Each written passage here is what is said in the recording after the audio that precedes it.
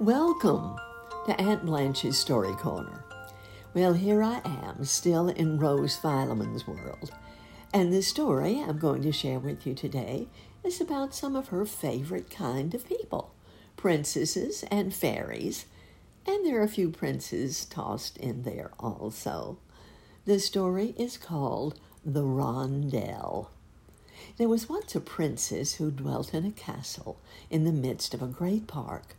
She lived hidden away from the world in her quiet home and was scarcely ever seen by strangers. Rumors of her charm and loveliness and of her wonderful golden hair spread far and wide over the land. She was always known and spoken of as Princess Golden Bright, but her real name was Gentle. All around the castle were lovely pleasure gardens in which there were gay flower beds and slender dancing fountains, but the princess's favorite spot was a circle of ash trees which stood in the park some small distance away from the castle on a little grassy hill with a path leading up to it. It was called the Rondel. In the middle of the circle of trees stood a table with a seat running round it. The ground was carpeted with soft moss, and the tree trunks stood up straight and tall like marble pillars. The princess loved nothing better than to sit in the rondel in the warm weather with her books and embroidery. It was like being in a little house with a high green roof on it.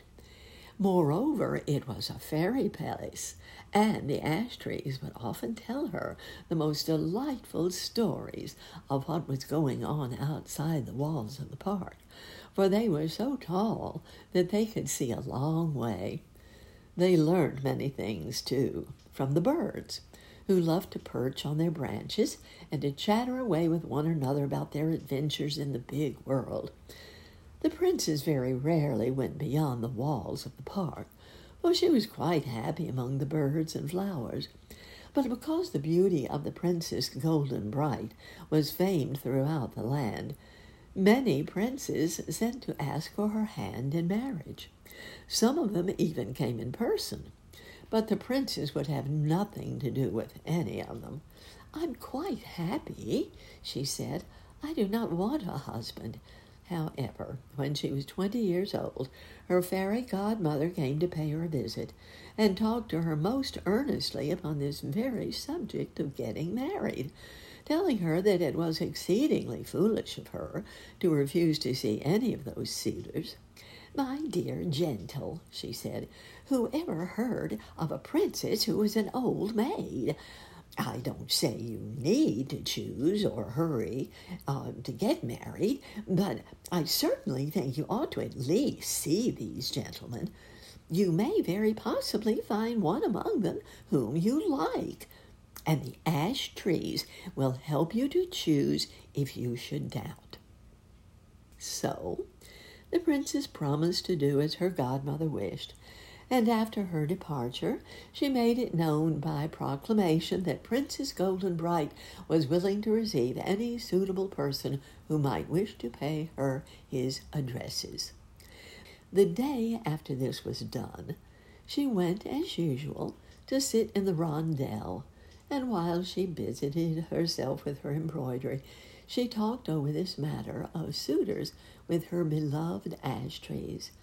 "How shall I know whom to choose?" said the princess. "I have no experience at all. If I must have a husband, I should like to be sure that he is the right one." "Do not be afraid, dear princess," replied the ash trees. "You know that whosoever stands beneath our boughs is bound to speak the truth. You need to ask but one question of each of the suitors. According to his answer, you will be able to judge of his suitability as a husband." "What shall I ask him?" said the princess. "Ask him," replied the ash trees, "what he most desires in a wife. That will be quite sufficient." So the princess sat and waited. Presently she heard a whispering among the leaves over her head. "There's one coming," they said. "We can see him riding along the high road." "Oh, what is he like?" said the princess. "He's a very fine-looking gentleman indeed," said the ash trees. "He rides on a great black prancing horse, and a company of 20 knights rides behind him. He wears shining armor. The harness of his horse is studded with jewels, and the hilt of his sword blazes in the sunshine." "It sounds very exciting," said the princess, and she put down her stitching and smoothed her golden hair and spread out the folds of her flower-embroidered gown, for naturally she wanted to look her best. Before long the prince arrived at the castle gates, and a messenger came out into the park to tell the princess that he had come from a neighboring kingdom to seek her hand. "I will see him here," said the princess. So the prince came riding through the park with his knights, all jingling behind him, each of them bearing a golden casket containing a present for the princess. When the prince reached the foot of the little hill on which the Rondel stood, and saw the princess under the trees, he dismounted from his horse and came on foot to where she sat. The knights waited at the bottom of the hill. The princess received him graciously, and he stood before her in the shadow of the ash trees and asked if she would marry him. "I have a great kingdom," he said, "great riches and great power, and my enemies all fear me." "I'm much honored," said the princess, "but I should like to ask you one question. What do you most desire in a wife?"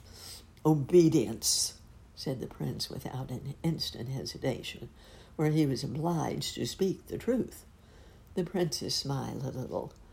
"And what would you do if your wife disobeyed you?" she asked.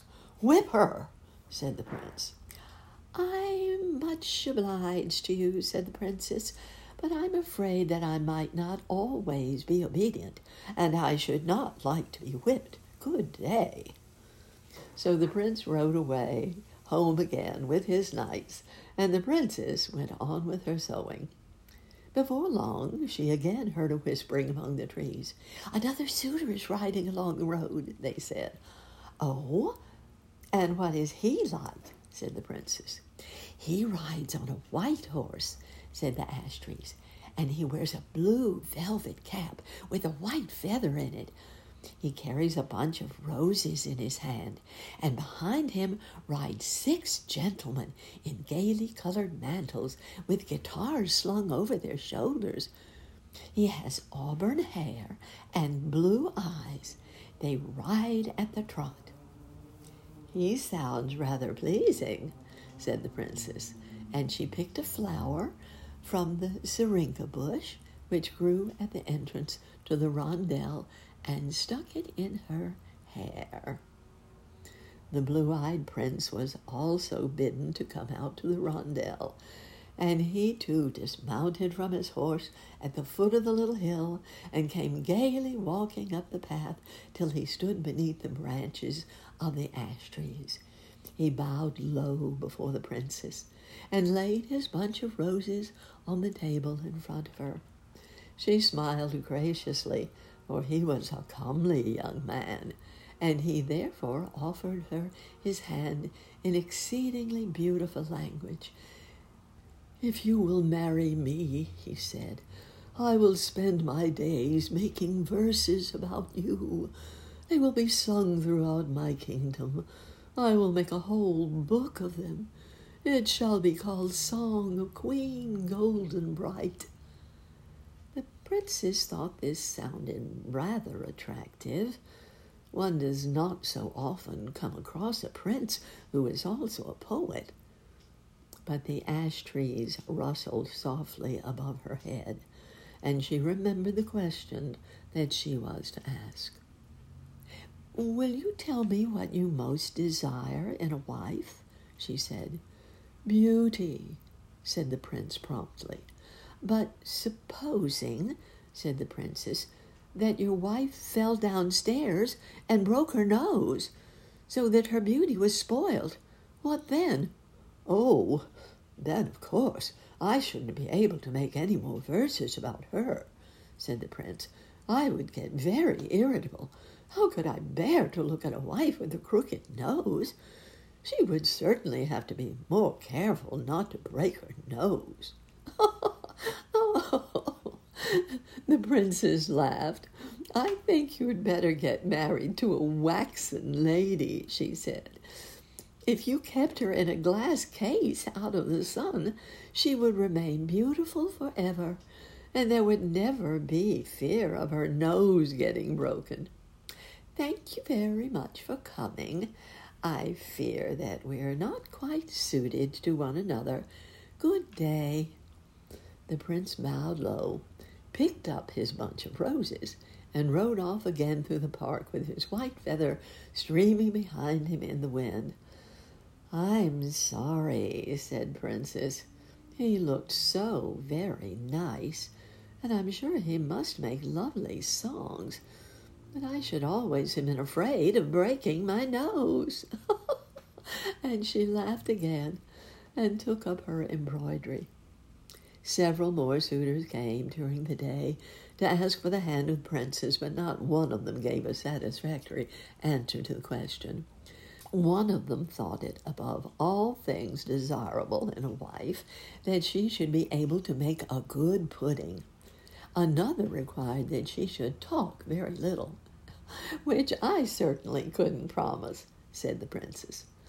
Another considered it most important that she should have 12 bags full of gold pieces.